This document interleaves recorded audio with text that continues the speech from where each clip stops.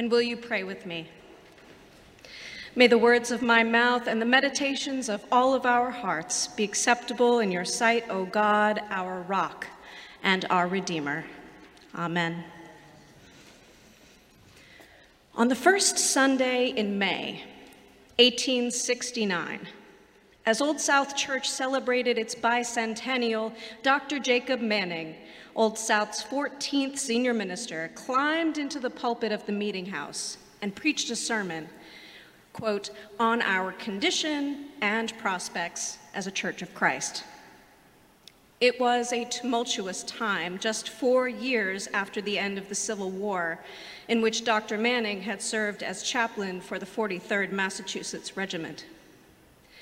The decision had been made to vacate their beloved church home on Washington Street and find a new location that would allow the congregation to grow. But there was division in the congregation between those who could not imagine abandoning the church of the past and those who were willing to fight for Old South's future.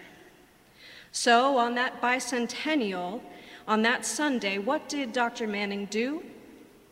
He told stories about the founders of the church who refused to limit access to baptism, about Samuel Sewall, one of the nation's earliest abolitionists, and possibly even about Phyllis Wheatley, whose poetry stirred the soul and conscience of the country. He told them stories to help them remember who they were, rooted in faith, fighting for justice and liberty.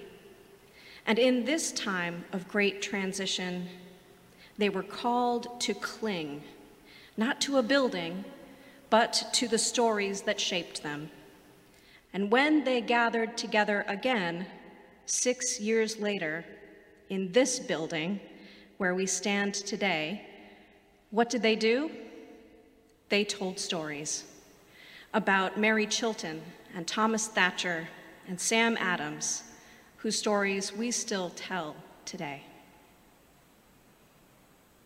They had not been together, they had not worshiped together for nearly 70 years.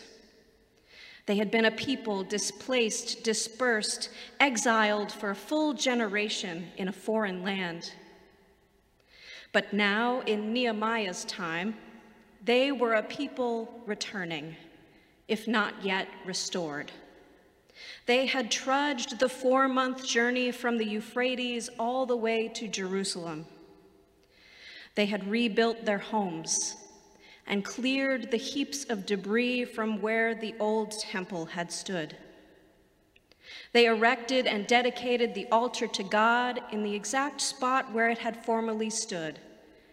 And in the 2nd month of the 2nd year, amid great public rejoicing and excitement, the foundations of the 2nd temple were laid.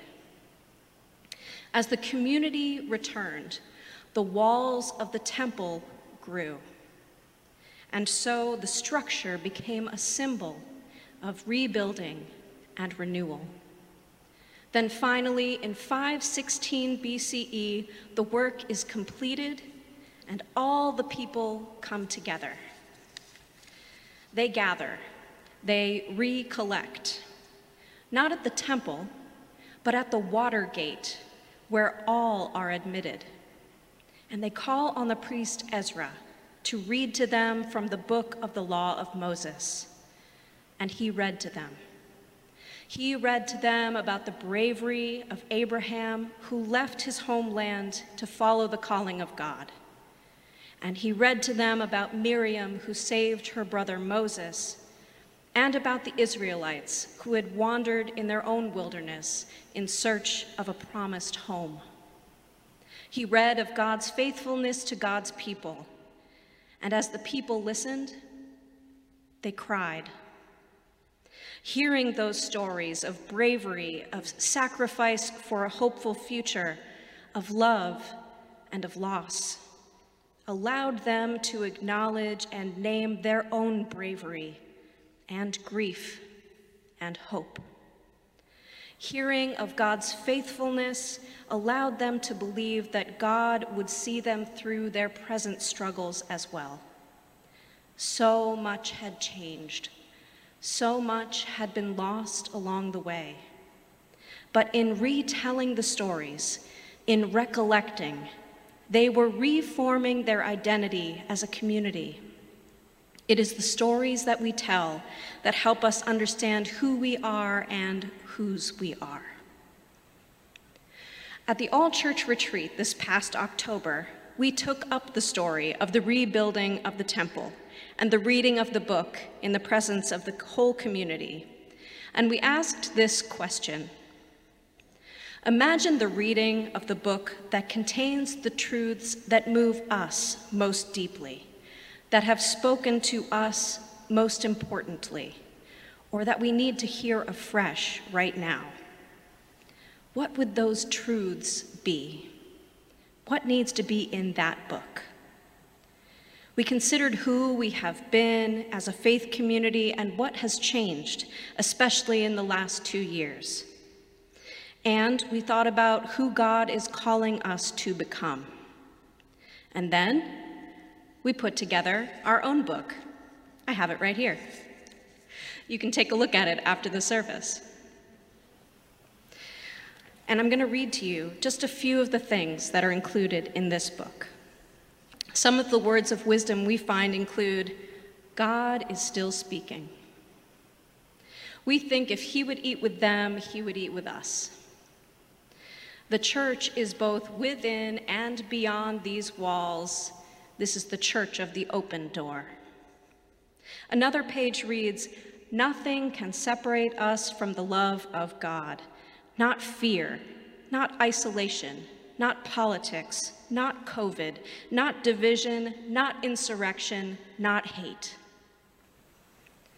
2 pages read, O God, our help in ages past, our hope for years to come. This favorite hymn was our grounding in the earliest days of the pandemic. Do you remember? We sang it over and over again in our living rooms, but joining our hearts together in worship through our online services. There's another page that reads, in the season of Lent 2021, more than 100 people folded more than 2,500 paper cranes put on display the day before Easter, a sign of hope, a sign of peace. Another reads, remember the resilience that you have manifested in the face of adversity, and let it be your strength going forward.